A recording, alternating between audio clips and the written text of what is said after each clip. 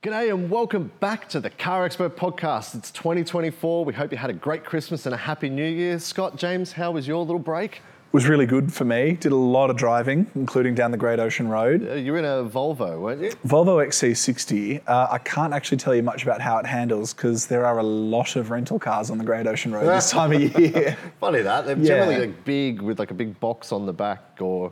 Yeah, that sort of thing, caravans, isn't it? Yeah. A lot of MG ZSs with Europe car on the back of them. And I tell you what, slow driver turnout, they must have some blanking software that means that people can't see it out the windscreen because they would just drive straight past them. Yeah. What about you, James? What did you get up to? I didn't actually go very far. I did a couple of beach days and hung out with friends and stuff and tried to switch off. I had an MX-5, didn't you? Yeah, I did. So I basically made it through the entire break without driving it with the roof on once. That explains his hair today, ladies and gentlemen. I was going to say the tan, but... Yeah, I'll go with the tan. Well, we've got a big show for you today. We're actually going to spend a lot of today's episode focusing on our VFACTS wrap for 2023. There are some pretty impressive numbers. There's something stinky coming on a boat from China. We're going to talk about that. And we're going to talk about the F-150. Now, we spoke about that at the end of last year. I said it was my favourite car from 2023. Sean's going to eat his words. I'm going to eat my words a little bit, but we're going to get to that a bit later. Let's dive straight into VFACTS, guys. I mean, how else do you put it? It is the biggest year of VFACTS ever, right? Number one of all time. Yeah, so 2023 on the back of a couple of lower years because of delays, shortages, demand dropping during COVID. Finally, those cars have been delivered and it was the biggest year of new car sales in Australia. And we have a new winner, a new top of the table. So first of all, to give you the final number for 2023, all the votes are counted, all the cars have been delivered. Doing your best Usher impression yes. here. Yes, text to, new car too. 1,216,780 new vehicles delivered in 2023. That is a staggering number. It's huge. That is, and it's a 12.5% increase year on year, which, as Scott just pointed out, is probably a lot of late deliveries finally coming through. But yes, who was our winner? So Ford Ranger was the best-selling vehicle in the country. It's the first time the Hilux has been toppled in quite a while, and it's the first time Ford has been on top of the new car sales charts for its individual vehicle since the days of the Falcon. I think it was mid-1990s. The EL Falcon, was it? It would have been, pre-AU days. It's a huge deal for Ford, and it's something that has been recognised by Ford's global boss already. That Ranger has a lot of Australian input into it, and the new model, Ford has put a lot of money into getting into the country, including renting its own boat from Thailand. Yes, 40 McRanger face. Yes, yes, exactly. So it's a reflection of, for one, how good that Ranger is, but also the focus Ford has put on it. I'm sort of hoping this year is the year the Ranger stays strong, but the rest of the Ford range gets that same level of attention to bring them up as well. So I guess Toyota are going to change their unbreakable byline to mostly unbreakable. Yes. Yes. But that said, Toyota did still win the overall vehicle sales for the year with 215,240 vehicles delivered. So I guess they can still claim a win. So James, tell us a little bit about where Toyota sort of made up the numbers there. Well, whether they made up the numbers or not is another thing. They're still down 6% on last year, so they're losing a little bit of market share. They're not quite at the 20% market share that they're normally at, but they were still well ahead of the rest of the pack. Mazda was not even half of their volume with just over 100,000 units, and then Ford did 87 overall. So I think with Toyota, they're still going through a lot of back orders. They've got heaps of hybrids that they haven't been able to deliver. Their bosses have been talking about how this year their supply will improve, so they've managed to secure more allocation, or orders dropping off because people can't be bothered waiting anymore, I don't know. But they're still well ahead, but they're not quite as strong as they have been in recent years. So I think this year's going to be a massive one for Toyota. I know that we will get to the fact that we expect numbers to drop slightly this year, but Toyota has come out and been really bold and said that it's expecting by the middle of this year to have RAV4 wait times cut in half, down to around 6 months. We've got a new Prado coming, but the old Prado was still the best-selling car in its segment, which is remarkable. The four-cylinder Land Cruiser 70 is going to roll out. They're going to have a new Camry arriving late in the year. For all of the talk about the market dropping off a little bit, Toyota has so much new product or supply of existing product it hasn't had previously. It wouldn't surprise me if this time next year we're sitting here and it's back with more than 20% market share, as it's able to fill the gaps that it's sort of left for itself, basically. All right, well, let's dive in. Let's talk about who were the overall winners. So we know Toyota overall won and Ford took the most single vehicle sales, but who else was right up the top of the charts there? So I think the interesting sort of cars in the segment are... Sorry, if you're watching, we've got a lot of paperwork because there's here. a lot of numbers to go through here. So, I mean, the interesting facts before we jump into that are that the top 3 selling cars in Australia were utes. The top 5 cars were utes and SUVs. In fact, there's not a passenger car until number 11 on the list. So I think SUVs actually cleaned up the sales. So 600 or nearly 680,000 new car sales were SUVs. Yes. Which is a staggering number. A massive number, and something that we've been seeing for a number of years is just continuing. Ranger was followed by Hilux and then Isuzu D-Max. That is a massive effort from a company that has 2 cars, Isuzu. So well done to them. RAV4 in 4th and the MG ZS in 5th. Followed by the Tesla Model Y in 6th, Mitsubishi Outlander 7th, CX-5, Hyundai Tucson and Toyota Prado. Tesla Model Y for me is a really interesting one. Electric car sales jumped 161.1% last year compared to 2022. Now, that's a lot. It's off a low base, so it is worth mentioning that obviously that number looks massive because it was very small to start with, but there was only 11,000 more hybrids sold last year than there were electric cars. Tesla made up a massive chunk of that. The Model Y was 28, almost 29,000, and the Model 3 was on about 17,000 cars. So just shy of half of those cars were Teslas. But we've seen big demand in the electric car market relative to what has happened previously. Now the challenge is obviously, will it keep growing at that rate or is it going to plateau a little bit? And so James, you're covering the more passenger vehicle side of it today for us. Who were the big winners there? Who were the notable names? Yeah, so there was a few standout performers in various segments, both across passenger and SUV. I'll cover off the passenger stuff and Scott can go into the SUVs after me. But the Kia Picanto, as we found recently, it doesn't really have any competition. It cleans up fleets and entry-level car market as well. It sold over 7,700 units and its nearest competitor was the Fiat 500 with 700. So you can sort of see where Kia really has a strong hold on that, and you can see why that car, giving it an update where a lot of other brands are moving away from these segments, why it's so important, because that's a lot of volume. Similar story for the MG3, which managed 15,430 sales, and its next closest competitor was the Suzuki Swift with 6,900. So it's another case of just running away with a very strong value proposition and good volume, and clearly there's a market there for entry-level car market, fleets and that kind of thing, because you see heaps of MG3s on Europe car lots and that kind of thing. I think both of those cars are proof that even though the world is moving to more expensive cars with more features, more safety tech, more mandatory rules around them from NCAP bodies and that sort of thing, people want cheap transport. We see a lot of P plates on those cars. Absolutely. Rental fleets, P plates, people who sort of don't want to catch the train but can barely afford a new car. Those are both cars that cater to those people, and they show that not everyone needs the latest, greatest, biggest, flashiest car. Yeah, and to sort of pivot back to the top 10 models, you look at like what the average transaction price of those top 10 models are, and other than the MG ZS, you're probably looking at an average transaction price between $40,000 and $60,000. But at least when you go back into the more granular bits and different segments, you can see that there's still a lot of market there. Probably the other standout performer in the passenger segment was the Tesla Model 3 with 17,300 units, as Scott mentioned earlier, well ahead of basically every other passenger car in that sort of arena, other than the Toyota Camry, which was still on 10,500, which is still well behind. So I guess with Tesla sort of bucking a trend there in that, where sedans are sort of really slowing, other than Camry with fleets, they've really cleaned that up there and sort of revitalised that part of the market. Can we officially say that the Model 3 is the new Camry? Well, if you look at an Uber fleet, it definitely is, isn't it? Maybe it's a new Commodore. James, there are people with pitchforks coming after you right now. I look forward to the Tesla versus BYD Grand Prix at Bathurst. All right, Scott, what about SUVs? What were the big ones there? So the 3 sort of dominant cars in their segments were the Mazda CX-3. It's getting old now. It's a Mazda 2 underneath, but it outsold the Kia Stonic comfortably. 15,700 sales to just 7,000 sales. It's amazing how Mazda continues to keep its cars fresh. Rather than sort of a 4-year model life and then getting rid of them, it gives them constant incremental updates. And in the case of the CX-3, that's really worked. The Tesla Model Y, as we've already mentioned, outsold its nearest competitor by 22,000 cars in its segment. So it's Model Y, followed by Lexus NX and Audi Q5. Interesting there as well, the NX outselling the Q5, BMW X3 and GLC.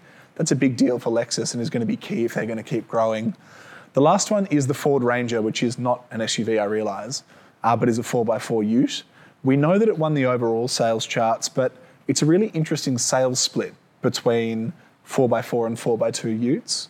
A lot of the Hiluxes that are sold are cheaper 4x2 models that go to mining fleets, traffic fleets, that sort of thing. They're obviously still cars, but they have a lower transaction price and less profit in them. The Ranger, with 58,200 deliveries in the 4x4 segment, outsold the Hilux by around 10,000 cars. And those 4x4 models are the ones with more leather, more equipment inside them, but also more profit for Ford. So not only is it doing good things on the sales charts, the ones that Ford are selling are the ones that go to private buyers and make them more money, which is quite an interesting comparison. I think that is a good point, because we know Ranger definitely gets most of its sales from private, whereas Toyota gets a larger percentage of its fleet. yeah. So good on Ford for making a product that people really, really want. Unfortunately, it's about the only Ford product that people really, really do want. Different conversation entirely. Yeah, because as we can see here, Everest was 15,000. So out of 87,000 odd cars that Ford delivered in 2023, only 15,000 were Everest. So that means they didn't sell many other cars. Yeah. Which they've killed half of the other range, the rest of their range anyway. The Escape's gone as of the end of last year. The Focus is gone as of a little while ago.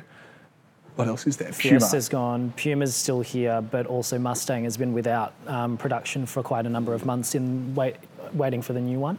So I guess they can maybe expect some extra volume there, because Mustang lost its segment leadership to the Subaru BRZ, which was something that also hasn't been broken for a very long time. Ford hopefully will have a bit more of a well-rounded range in 2024, and maybe some extra running time with stuff like the Mach-E once people start warming up to an electric crossover SUV sort of thing, and they've got an electric Puma coming this year as well, so they've still got some stuff in the pipeline that hopefully can give them a boost. All right, so let's talk about the guys that didn't do quite as well. Now, I know on our website we have an article which are the biggest losers of 2023, and number one is Toyota. Now, that's a very loose term of loser. I guess we talk about a loser with their losing their market share and being down a number of vehicles, but to you guys, who else sort of lost out a little bit in 2023? So looking at the sort of chart of the top sellers, another big loser in the market share space is Mitsubishi. It was down 17.5% compared to 2022. I think when we're talking about losers, though, it's worth bearing in mind that these things are kind of tied to model cycles. So Mitsubishi was down significantly, but we know that the car that is often its best seller, the Triton, was in run out late last year because there's a new model coming start of this year. So Mitsubishi was down, but it's not necessarily a surprise it was down, because the car it sells the most of is going away, and there's a gap between the old one being shipped in full quantities and the new one arriving. Also down was Mercedes-Benz, down 7.8%. It still managed to outsell BMW, which is quite interesting. It toppled BMW by just over 2,000 sales, even though BMW was very close to it for a chunk of the year. And that also, this number here, though, that you're quoting includes the commercial division. So if you take that out, a BMW, I think, actually beat them from the passenger car. SUVs. Yeah. Which is very interesting, because and we've spoken about this at length in the office. Mercedes used to have a very big range of cars, and they've whittled a lot of them down to one with an option pack, whereas BMW still have quite a range. So it's interesting that the perception of buyers is still that the Mercedes is the premium product and that's the car that they want to buy. I find that quite fascinating. I think Mercedes, it's moved to an agency model in the same way that Honda has. And as part of that, its prices have been fixed. There's no negotiating anymore, but also it's been hit really hard by price rises. There was a period there where Mercedes was almost competing on volume. You could get a C-Class for, at the bottom end, what you'd pay for a top-end Commodore or Falcon. You get less power, but it was a Mercedes badge instead of a Holden or a Ford badge. It's now realised on a global scale that that's maybe not sustainable, and it's moving back towards well-spec'd cars at a higher price that it thinks it can make money on. And naturally that is going to cost you volume. But I do also think some of the new Mercedes products that we've driven in the last couple of years haven't really stood out like the older ones did. And luxury buyers are pretty ruthless. I mean, I know my folks, having recently bought a Volvo, test drove a whole lot of stuff, and there was no brand loyalty there. They just bought the one they thought was the best for the money they were paying. I would argue you put a GLC alongside a Q5 and an X3, I'm walking away with an X3 or a Q5 or even a Lexus NX over that GLC at the price. So part of it's the range being cut, but I think also the product hasn't been as strong recently, which is starting to show. All right, any other surprises that really caught your eye this year? Look, hybrid cars with just under 100,000 sales, they grew about 20%, but I potentially expect them to grow a bit more. Toyota is the big driver of hybrid sales in Australia. So it having limited supply of some of its popular hybrids didn't help that. But I think this year we might see that change with more hybrid options like the Kia Sportage, Hyundai Tucson, the Hyundai i30 sedan, and better supply from Toyota. I think it's a little bit delayed relative to what we expected though, and maybe that bigger explosion in hybrid demand beyond what we've seen already didn't come last year, which to me was a shock. Anything from you, James? Well, the EV-specific model top sellers is an interesting countdown. It doesn't include cars like the MG ZS or Hyundai Kona that offer electric variants, but also come part of an ICE range. And looking at something like how quickly the MG4 caught on, but was still so far behind something like a BYD Atto 3, and then even just between the Kia EV6 and the Hyundai Ioniq 5, the EV6 doubled the Ioniq 5 sales, yet the Ioniq 5 seems much more readily available. So I don't know whether that's down to design or pricing. So I think that'll be a really interesting thing moving into the new year as well. There's been a lot of reports of Tesla demand declining. And if that happens here too, it opens up the market for other brands to sort of try and take some market share. You'll see brands like Volkswagen and Skoda come into the mix as well. There are plenty of other options coming from an array of other brands. So it'll be interesting to see once that initial take up of, we've had some huge volume from Tesla that's really boosted. EV market share went up to over 7% last year, which is huge. But moving forward, it'll be interesting to see if that sustains or whether it really tapers off. All right, predictions for 2024. I'll open it to the floor. Who wants to have a crack? I think for me, the prediction is that we're not going to see another record year. Everything we've been hearing from car makers for a while now is that these figures aren't reflective of current demand. They're reflective of historical demand. And that's because VFACTS doesn't count sales, it counts deliveries. Hyundai and Toyota have both told us they've got cancellation rates between around sort of 10 and 15% on their orders. And sometimes that's people have bought another car because they waited too long. Sometimes it's that they ordered a couple of different cars and they took the one that arrived first. And sometimes it's because their mortgage has gone up so much they can't afford that new car. But those things are likely to carry through into 2024. I don't think it's going to be a disaster year, but I do think that this current power dynamic we have where car makers set prices, they keep going up and dealers don't discount because supply is so poor, is going to be inverted, and it's going to be a much better time to buy a car, especially through CarExpert. But that's a different part of the podcast. What about you, James? Any bold predictions for 2024? I feel like we might see a bit of a shake-up in terms of what we see is really popular. We've had a couple of things happen recently, things like the BYD Seal being launched. They've got other cars on the way. We've seen fuel efficiency standards announced and various changes to LCT thresholds and what defines a fuel efficient vehicle. And I think that we'll sort of see a lot of announcements next year. Whether the cars arrive during next year or not is another thing, but we might see a change up in what people are ordering and what people are buying versus what they're doing now. Because you look at, we're talking so much about reducing emissions and fuel consumption. Our top 3 vehicles for the year were dual cab diesel utes, and that really goes against the narrative that diesel's dead and whatever. If anything, diesel sales are still increasing off the back of these cars. So I'll be really interested to see what happens moving forward, whether the Ranger and the Hilux continue to dominate with a long lead to the middle of the pack, or whether we see some new players coming into that top 10 space and shaking it up a little bit. What about from you, Sean? Bold prediction, Commodore's going to make a comeback. No. No, I honestly think that the Chinese market share is going to go through the roof this year. The cars that they have coming, 5 years ago, I would never have said I'd be interested. Yeah. And looking at the lineup that we think are going to arrive here this year, there's some really fascinating vehicles. And after driving the Seal at the end of last year, I was very impressed by what they're now doing with that sort of stuff. So I think that, China by the end of this year are going to be much higher up on that list with a range of vehicles from a range of makers that you'll be hearing about very soon, yes, I'm sure. Absolutely. But all right, let's move on to a different kind of popular vehicle who's suffering a little bit. The Ford F-150 has finally come to Australia, but you can't get one anymore for now because they've put a stop sale on deliveries of the remanufactured F-150. Scott, you're smiling, so I'll let you take it and explain a little bit about what's going on. I just like the way you explained it. The Ford F-150 is finally available in Australia, except it's not available in Australia. Yes, you can go and give a dealer money, but they won't give you a car. That seems like a terrible deal to me. It's not a great business model. So a fault allegedly with the remanufacturing process, which is where Ford brings the car into Australia and then RMA Automotive takes the bits off that are left-hand drive and replaces them with bits for right-hand drive, because this car comes off the production line as a US model. means that Ford Australia is not selling the car at the moment in Australia. We got our hands on a dealer bulletin that showed that 3 different cars presented with a fault with a hose on the right-hand turbocharger. Essentially, if the hose collapses, the car goes into limp mode, you get no power, you can't do anything beyond limp to a dealership or the side of the road, basically. We didn't have this problem with our test car. So Paul drove one over Christmas, you guys filmed one down at Lang Lang. It's not as if we saw this problem, but 3 in the initial batch showing this is obviously not ideal, and it is enough of a concern for Ford to put the project on pause. James, you obviously worked with Ford before you worked with CarExpert.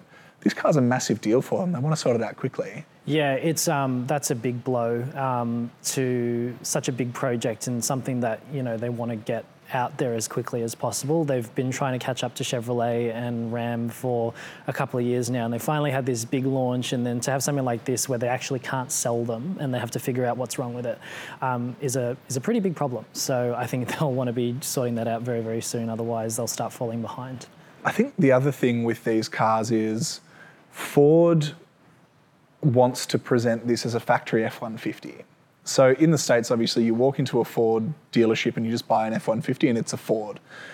In Australia, the Ram 1500 you buy is imported by a Tico. It's converted to right-hand or remanufactured in right-hand drive by Walkinshaw, and then it's sold through dealerships badged as Ram dealerships. And it's a similar story with the Chevrolet stuff. People are aware of that, but as long as the thing looks and feels and presents as a factory sort of product, they kind of don't care.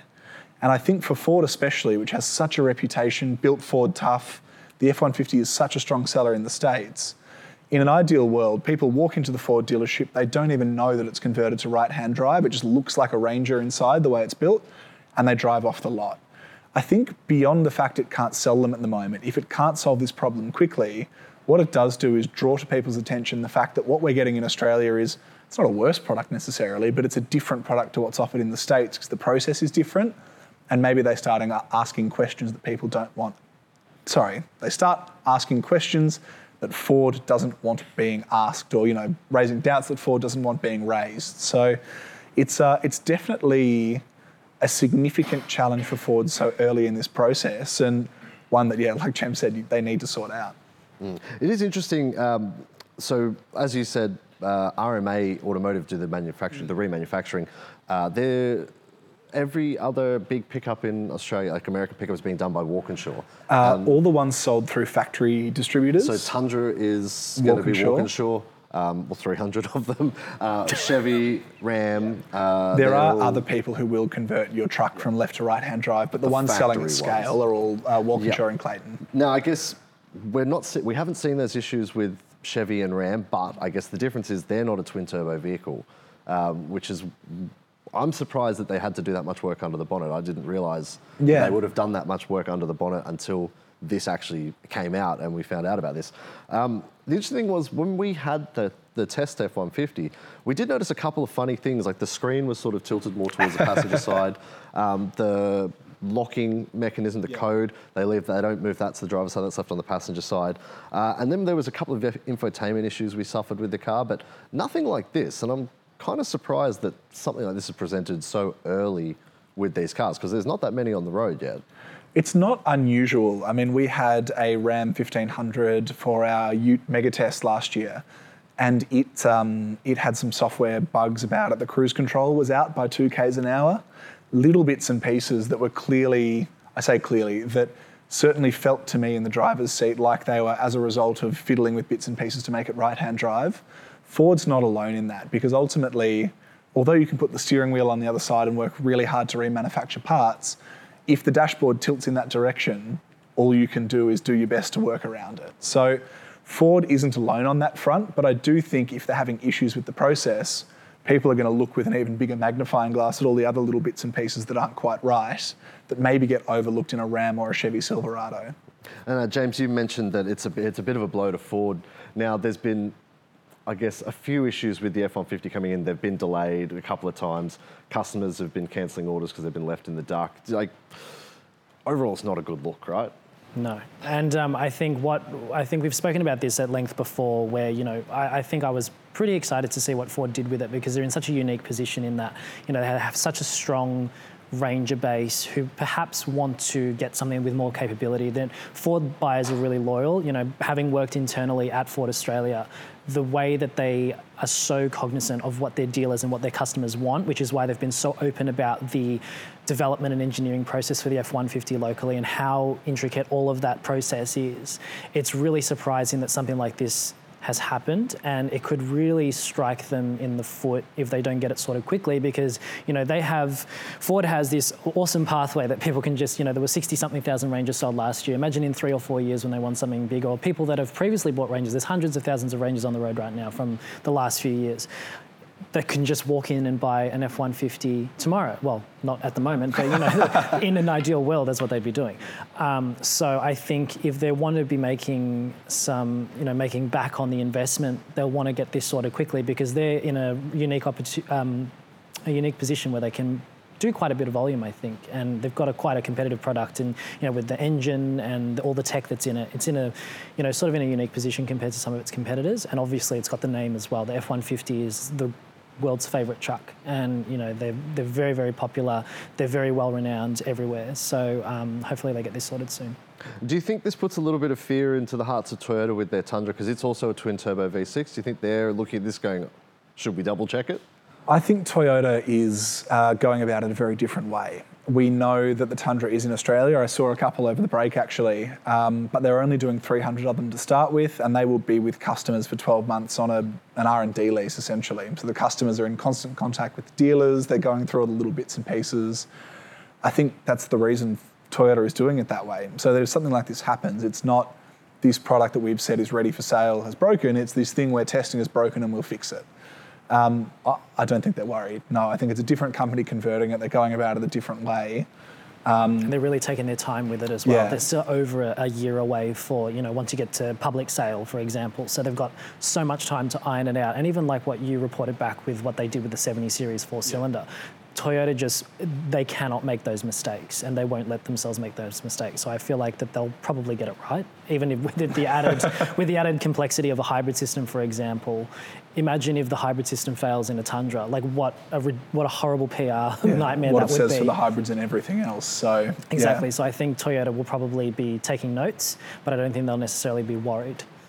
All right. Well, fingers crossed Ford get on top of it, because look, overall, the F-150 is great. And your favourite car of last year. Yes, I still stand by it, to be fair, even if one turbo doesn't quite work properly. But yeah, we'll hope we see them back on the road very soon. So if you're considering buying a new car, maybe not an F-150, but if there's anything else that tickles your fancy, did you know we have a really, really helpful tool that can get you into a new car quicker than you might think, and maybe even for cheaper? It's very easy. You head to Google, type in "Help Me Car Expert." It'll take you to our website where you can find a new car. We can connect you to a dealer. You can speak to a consultant who's based in Brisbane, so you're actually going to be talking to them in the right time zone. Mostly, yes. Yes. After March. Yes, you have to call them after. If you're in the southeastern states, call them after 10. And we'll help you, hopefully get you in the new car sooner. So head to Google, type in "Help Me Car Expert." And if you do use the service, leave a comment, let us know. How was it? We'd love some feedback on it. All right, guys, this is a bit of an interesting start to the year for Kia and Tesla in turn, because they've had to turn a boat back to China with thousands of cars on board, but specifically for Kia, there's 1,000 Kias that have been sent back to China because of a stink bug infestation. James, tell us a little bit more about it, mate. Well, it's not something that is actually quite new. We've seen this a few times where a ship will dock with an infestation of insects or whatever, and then quarantine basically turns them around and says you need to sort this out, or they get docked for ages and the cars don't come off the ship. It was actually something that happened to Nissan not long ago with the Qashqai. It got delayed by a number of months because one port was holding these cars hostage. So there were 1,000 Kias and quite a number of Teslas that had come out of a Chinese port. I assume that the Kias came off a Korean port first and then it went to China, or the other way around.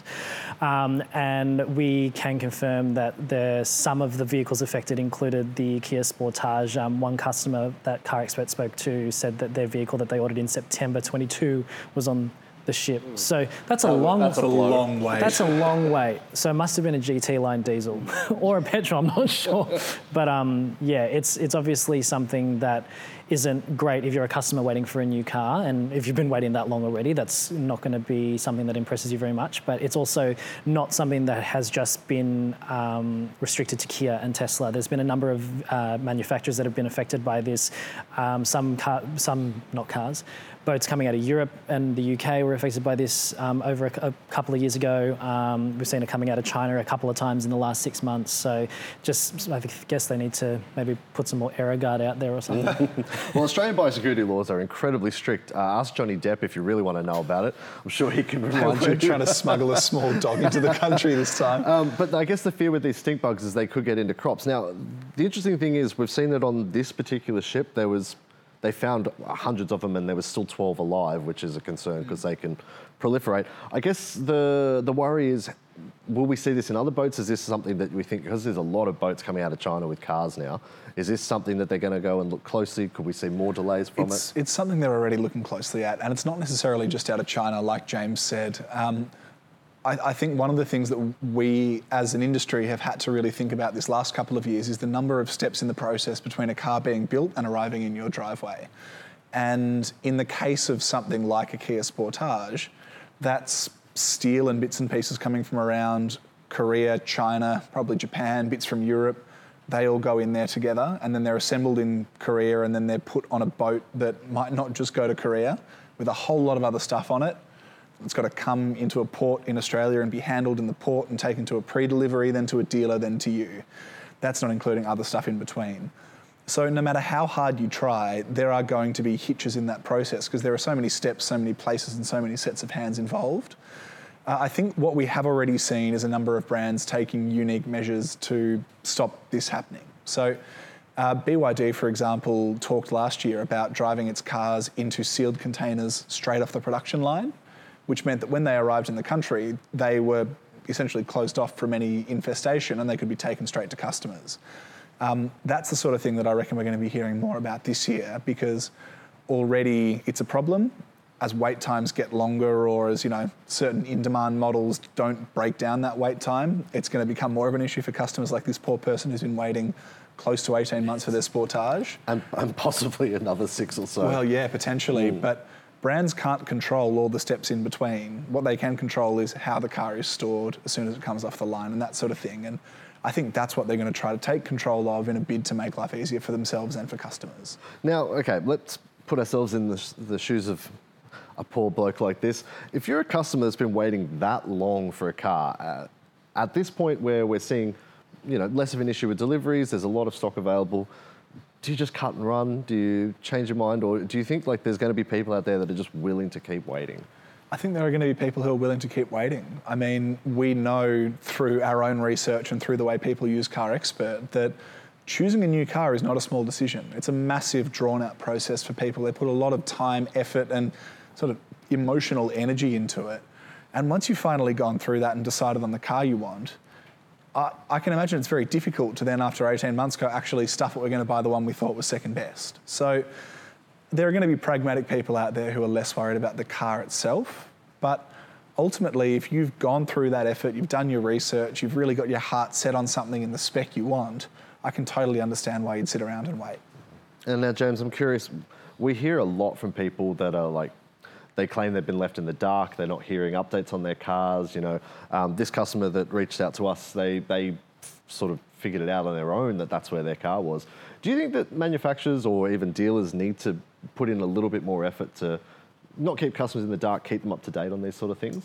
Yeah, I think there's a lot of moving parts to that. Using the Nissan example again, we were obviously in contact with Nissan Australia about launch timings. And as an example, things change weekly, sometimes daily. So by the time a company will communicate out to a customer that your vehicle's delayed or this is your new delivery date, it may already be different by tomorrow. And this was an issue through COVID where shipping delays and congestion at ports and everything were causing headaches across the board. And things like this only add to that. So I think, yes, obviously there can be better communication, whether you put a proper live tracker in a vehicle or something. I don't know whether that's a privacy issue, but things like that. But at the same time, there's only so much a local distributor of a global company can do, because they obviously need to get communications from head office that the vehicle's then been built, put on a ship, yada, yada, yada. And then it's then up to a third party. Think about all the times you get something through Australia Post. How many times you get updates that it's here, now there, now it's been stopped here and whatever. Now you put that on a larger scale with much more money, longer distances between ports and things like that. It's just a nightmare. I can't imagine wanting to be a stock controller or anything like that. I think a lot of it does come back to the dealers, because ultimately the way that it works with most brands is the dealer will then wholesale the car from the manufacturer's head office, and then there'll be a specific car for the customer at the dealer, and the dealers are also sometimes in the dark on this stuff. It's not as if they are plugged directly into head office and they know what's happening, but even if they don't, just constant communication is really, really important. If you're waiting for a Sportage and it keeps getting pushed back, it shouldn't be incumbent on me to call the dealer and find out where it is. I'd really want the dealer to be giving me, be it monthly or 6 weekly updates going, car still hasn't been built at the moment, at best estimate is this, or it's been delayed again, this is why, we're very sorry. Just so you know that it's not been forgotten, because I think that's a big part of the frustration. And if we're talking Australia Post, one of the reasons I really get frustrated using that service is I'm okay with things being pushed back. It's the idea of it being lost, forgotten, or dismissed as a problem that is more of a worry for me. I like to know what's going on at each step in the process so that I'm aware that at least things are happening in the background and they're sort of progressing in the way they should. And I feel like that's something that some dealers are very good at. I've spoken to people who've had really good experiences with dealerships and particular salespeople. I've also spoken to people, in one case, waiting for a Kia Seltos, who've had the complete opposite and called on the day that their car was meant to be delivered, only to be told it's actually another 6 weeks away, really sorry. So I think across the board, it also falls to the dealers to, even if they're not telling the customers anything, just be in communication, stay in constant touch, and remind them that, yes, we know your car is coming, we know it's frustrating, and we're doing what we can. All right, well, I'm going to put you guys on the spot here.